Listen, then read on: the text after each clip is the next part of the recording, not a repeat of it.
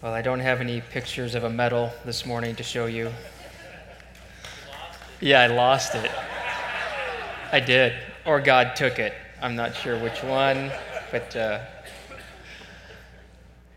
for those of you who don't know, I won our men's shootout thing, age 30 to 49, and have really been rubbing it in the last 2 weeks, and I think God took my medal away from me.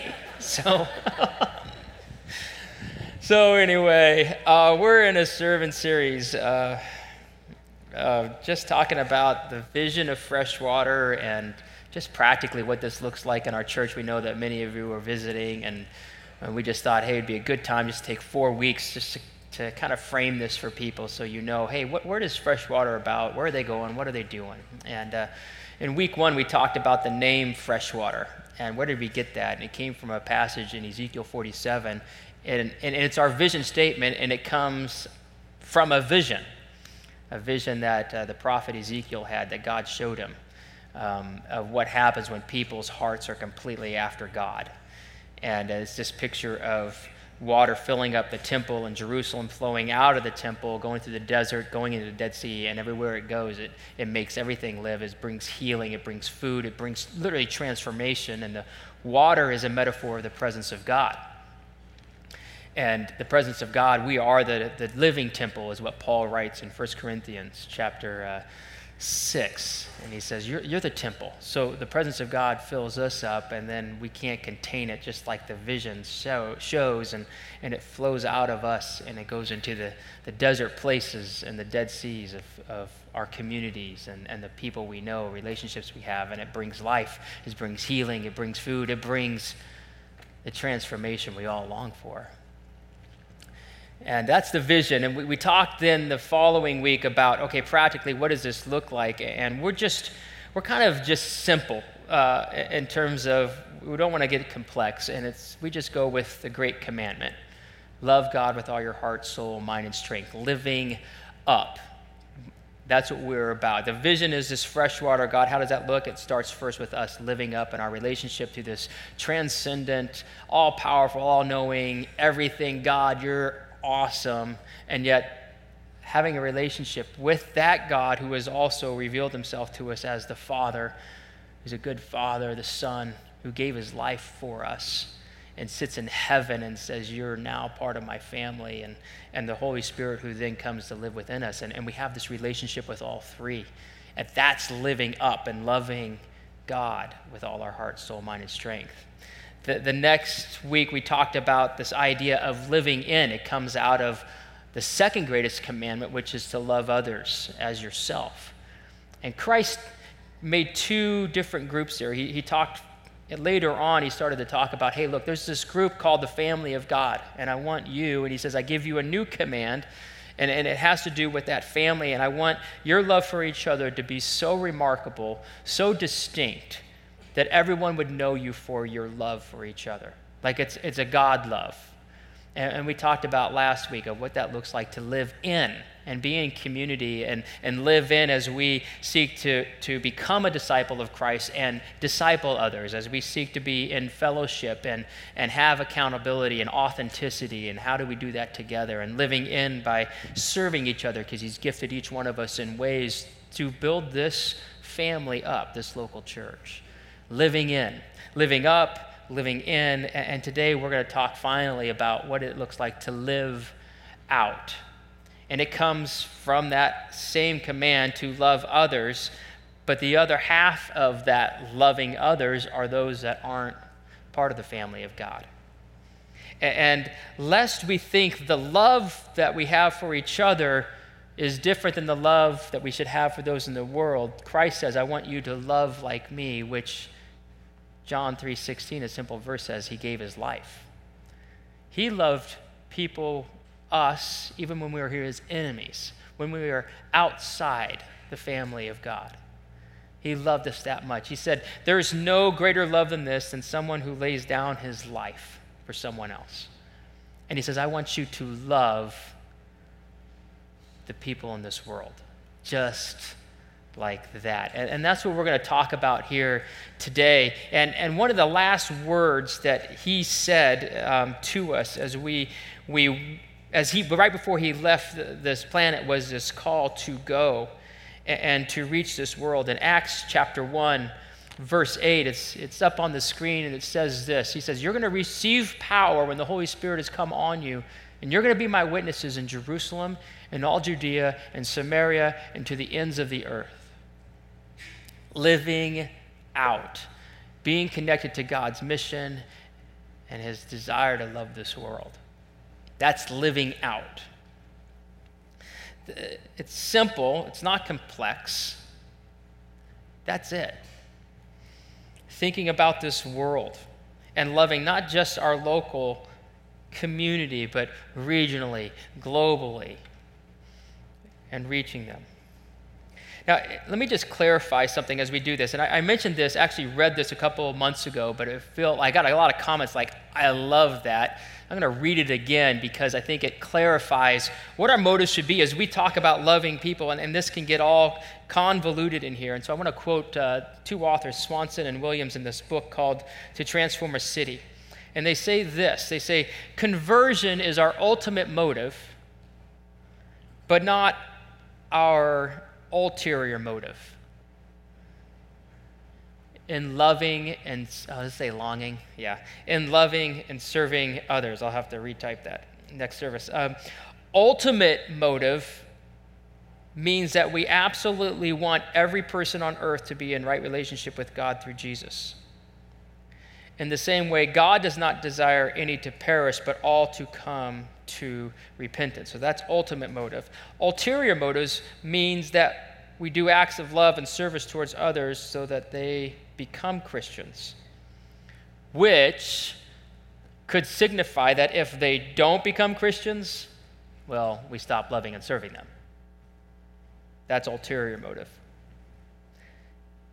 So in conclusion, it's important to remember that we don't engage in the needs, dreams, and pains of our community so they will become Christians. Rather, we engage the community because we are Christians. That helps. It helps put everything and frame it in the right way. This isn't about ulterior motives. It's about the ultimate motive that God's called us to. God's mission is just, it's simple. It's love people. We're Christians. We love people. And we go to people with the gospel. And the gospel's simple, and yet it's deep. You can't hit bottom when it comes to the gospel, and yet it's easy to understand. It's not complex.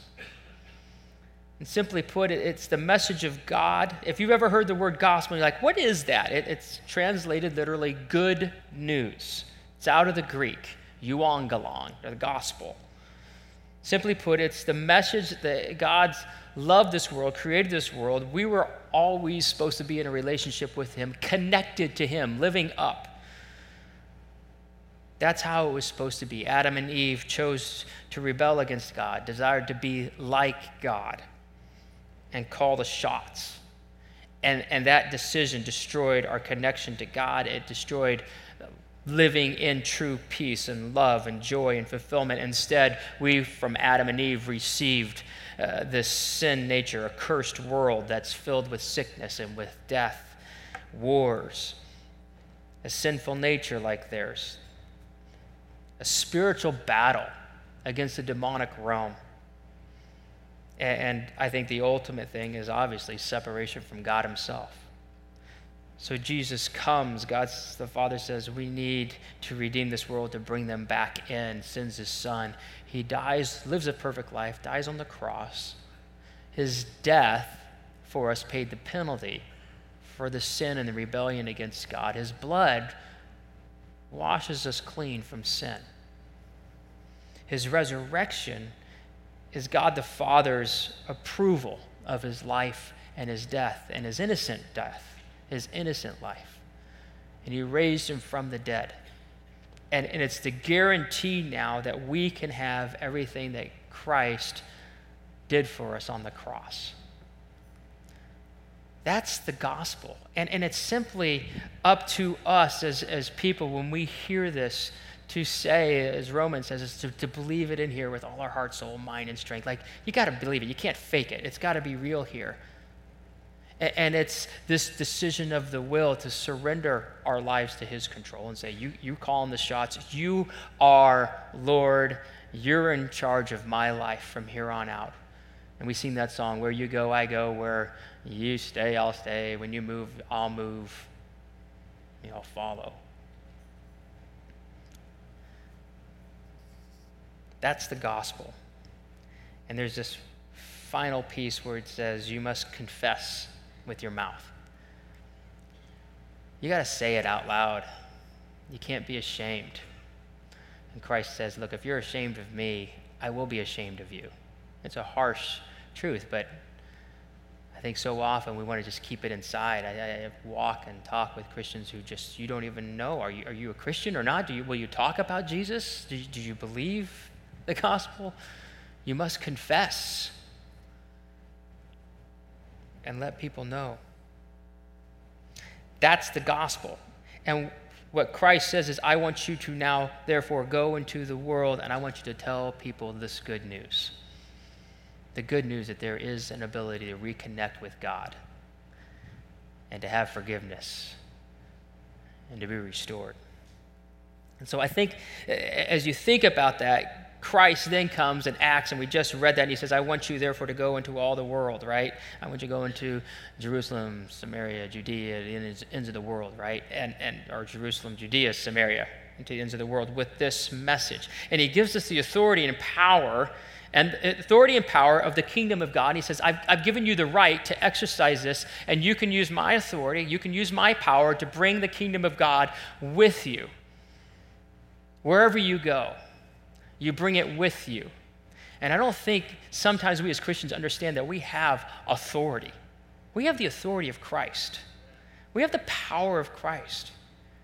And we can have power and authority. We do have power and authority in this world over sickness, over the demonic realm, over sin. We can loosen things on earth and they're loosed in heaven. We can bind things on earth and they're bound in heaven. And he sends us and he says, I've given you authority and power in my name. Go use it. Bless people with my peace. Bless people with my love, and bring the good news. And I know that sounds weird. What does that look like? JD and I, when we were going on our trip, JD says, Scott, he says, we got to pray. He says, I just feel like God's going to send us to people, and we got to pray for them. I'm like, all right, I'm game.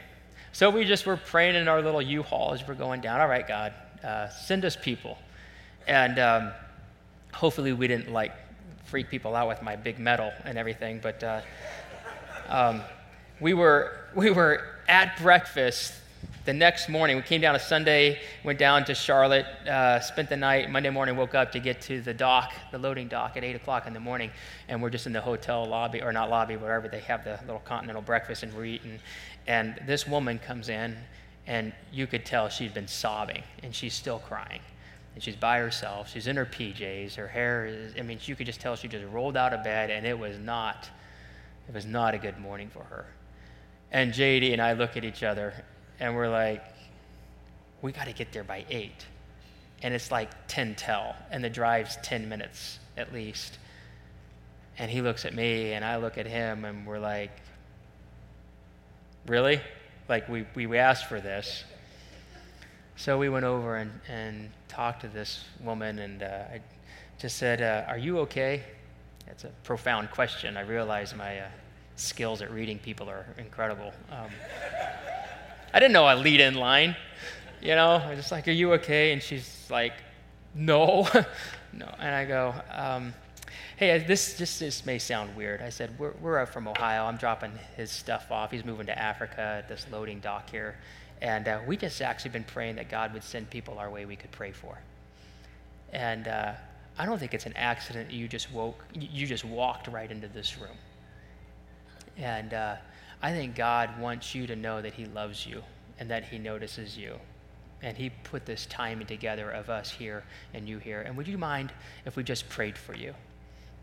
And she starts crying, and she's like, no, that'd be great. And so we just start praying for her. We didn't get to pray long because somebody came into the room and just wanted to protect her dignity. because it's very vulnerable, obviously. So we just prayed over her, but you could tell God came, and God blessed her, and then we went off to the loading dock. That's how simple it is. It can be just that simple. That's the good news, that God's presence is here, and he notices you, and he loves you. We go. We're sent ones. You're a sent one. I'm a sent one. I think sometimes we try to make these things complex. And this past year, we had 12 people who were sent, I believe, by God to go and mentor some students at our junior high school. I want to invite Eric Jackson. He's the principal at our junior high school here in Wadsworth. And we had 12 people come. We set it up. They had a school guidance counselor working with us. And talk to us, man. How do you think it went? Fabulous. I agree. You know, it's amazing, as Scott laid the groundwork for me to come up here, how the challenges and the choices and the different things that we make throughout the week connect, I guess you could say, when you come to church on Sunday or you pray. But when I approached Scott several weeks ago, just about speaking and saying thanks and, you know, those types of things, not knowing where he was going to put me in, I just said, hey, put me in at the beginning, put me in at the end, and I'll say thank you and walk away. Sorry, man. Obviously, he didn't set any of this up. But living out is exactly what he was thinking about and how that connected, and why he wanted me to come up, I guess. It very, very well. We had 12 people working with our 2 guidance counselors who worked with students from a variety of different backgrounds and challenges. And just, as you said, to work with them in the sense of mentoring and being role models in their life, some of which were drastically needed. Yeah, I mean, some of these kids are coming in, they've got no one who's cheering for them, mm-hmm. no one who believes in them, and so you saw the impact, right? Very much so, but just being cheerleaders in their lives, to pick them up, dust them off, and say, you're good, you can do it, it'll all be good. So you look at it, you go, yeah, this is a partnership we need, this is something. Very much so, yeah. Very much so. Yeah, Scott and I frequently have lunch together, and we talked about this over the past couple of years, and it kind of finally came to fruition this year. And it's exactly what we had envisioned happening. So we loop them together. Or that's our goal in years to come, that if somebody is given the opportunity with a 7th grader, they'll stay with them for 2 years instead of just a couple times in 1 year. And then that will follow through for 2 straight years. Sure. So, anything else you want to say? No, just thank you. Thank you for everything. On top of that, teachers and educators, administrators love food and going to meetings with food. And yes, that's how we hook them, I guess you could say. And there were several opportunities this year where students were at home, and we had professional development days where you all sponsored some breakfasts and some lunches. So thank you for that as well. Tremendous. But just having the partnership, the community partnership in place, really, it goes a long way. And sometimes we are bound by separation of church and state and public education, so we can't, in certain scenarios, talk specifically or directly about him. Yeah. But sometimes actions speak louder than words, and that ability to just show them the way and lead without saying it, it means so much more. Yeah. So. Thanks, man. Thanks for letting us do this. Really appreciate it. Thank you. I think you guys know this is a courageous stand. You don't see this often. You don't hear about this often. Principals wanting this kind of partnership. Can we just show our appreciation to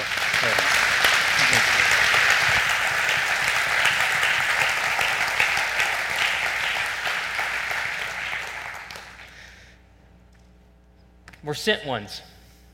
That's what it looks like. It can look like mentoring. I talked to one of the guidance counselors, and she just said there was one boy in particular, and she couldn't give details or anything, but she just said nobody believed in him. And she said, I could watch, nobody had a cheerleader, and we're talking just context of home, and she didn't say anything beyond that, but you can assume if nobody's cheering him on, then that means even parents. And she said, I could watch the difference, and it was never about grades. It was about this boy needing somebody who would just believe in him. And he looked forward to his mentoring every time. And she said, you could watch the change over the course of a school year. Love, that's what love does. The love of God. Living out can sometimes get complicated. It can get messy. You have these teachings in the Word of God where Jesus says, look, the world is going to hate you. Keep in mind, it hated me first. It's going to hate you. You're not of this world. You don't belong to this world. If you did, they would love you as your own. As it is, you do not belong to it. I've called you out of it. That's why the world hates you. You will be persecuted. And so we have that on one side, and then we have the other side of the Acts early church where the Holy Spirit filled them with boldness. And it took them beyond fear of life and death. And you had this boldness that said, yeah, I may be persecuted, but I got to go. I'm sent. And God's going to give me what I need to go. And I think that sometimes how that all works out, I think sometimes as a church we grow fearful. And sometimes we may not be bold. And then how does that meet? And where does that go? And when do you speak and when don't you speak? And discernment, and when is it wise to speak and not to speak? And how do you do this whole thing? And I think sometimes we can get locked down. Another complication is how, relationships. It takes time. If you're really going to share the gospel with people in a work context or at home or in relationships in the city, friends, things like that, school, whatever, we live with these people a long time. If you're going to stay in community, right? You just can't go around dropping big gospel bombs on everybody and expecting everybody just to respond because you're in a relationship. And it takes time to build that. The complexity of it is God calls us to actually speak truth, though. And we can't just make idols of the people around us and fear losing relationships and withhold truth. We've got to speak truth. And so when do those two meet? And how do those two meet? It's complex. It's difficult. Every situation is difficult and complex, and how we do those things. And I could go on in the complexities. The whole point, though, is we are sent, and we're sent by God. And at the end of the day, it's God, what do you want me to do? You want me to hold my tongue, or you want me to speak? How do you want me to love? Do you want me to go? Do you want me to stay? How does this work out? And I love what God does, because God says, I am more passionate about this than you ever will be. I love these people more than you'll ever understand. I think I can help you here. Let me help you. And so he sends us, and he sends us with the expectations that we won't know what to do. We won't know what to say. We won't know the timing. And he just says, just listen. Just listen. Don't get worked up. Just listen. Just pray. I'll let you know. And he takes all the complexity out of it in one sense, and he just says, just go with me. If you go back and you read Acts 1:8, he says, you have to receive something, the Spirit, before you go. Don't do this on your own. You have to go with the Spirit. Living out is this Holy Spirit dependent thing.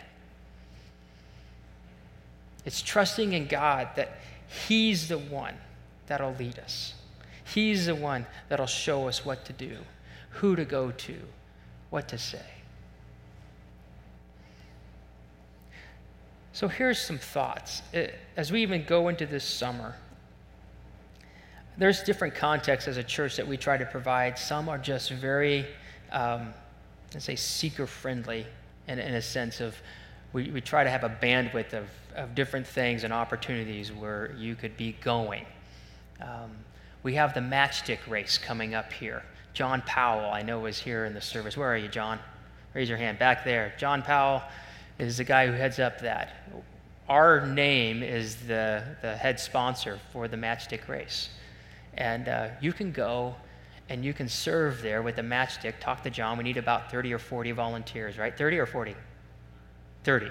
We need 30 people to give up a couple hours on that night of the race to help out. And if you want to help out, that can work because you'll see Freshwater and it'll be part of the race and you'll be loving people. That's a simple way. Another way that possibly you could do this is to jump in with VBS that's starting next Sunday, a week from today. VBS is our most effective time where we see kids say yes to God. They say yes in as much as they understand in their childhood development, but we see kids and we hear stories. Many of us have a story. I remember mine. I was in 3rd grade when I said yes to God, and I knew what I was doing. I wanted Jesus. Didn't understand it totally. We were at a Baptist camp. It was hellfire and brimstone. It scared the snot out of me.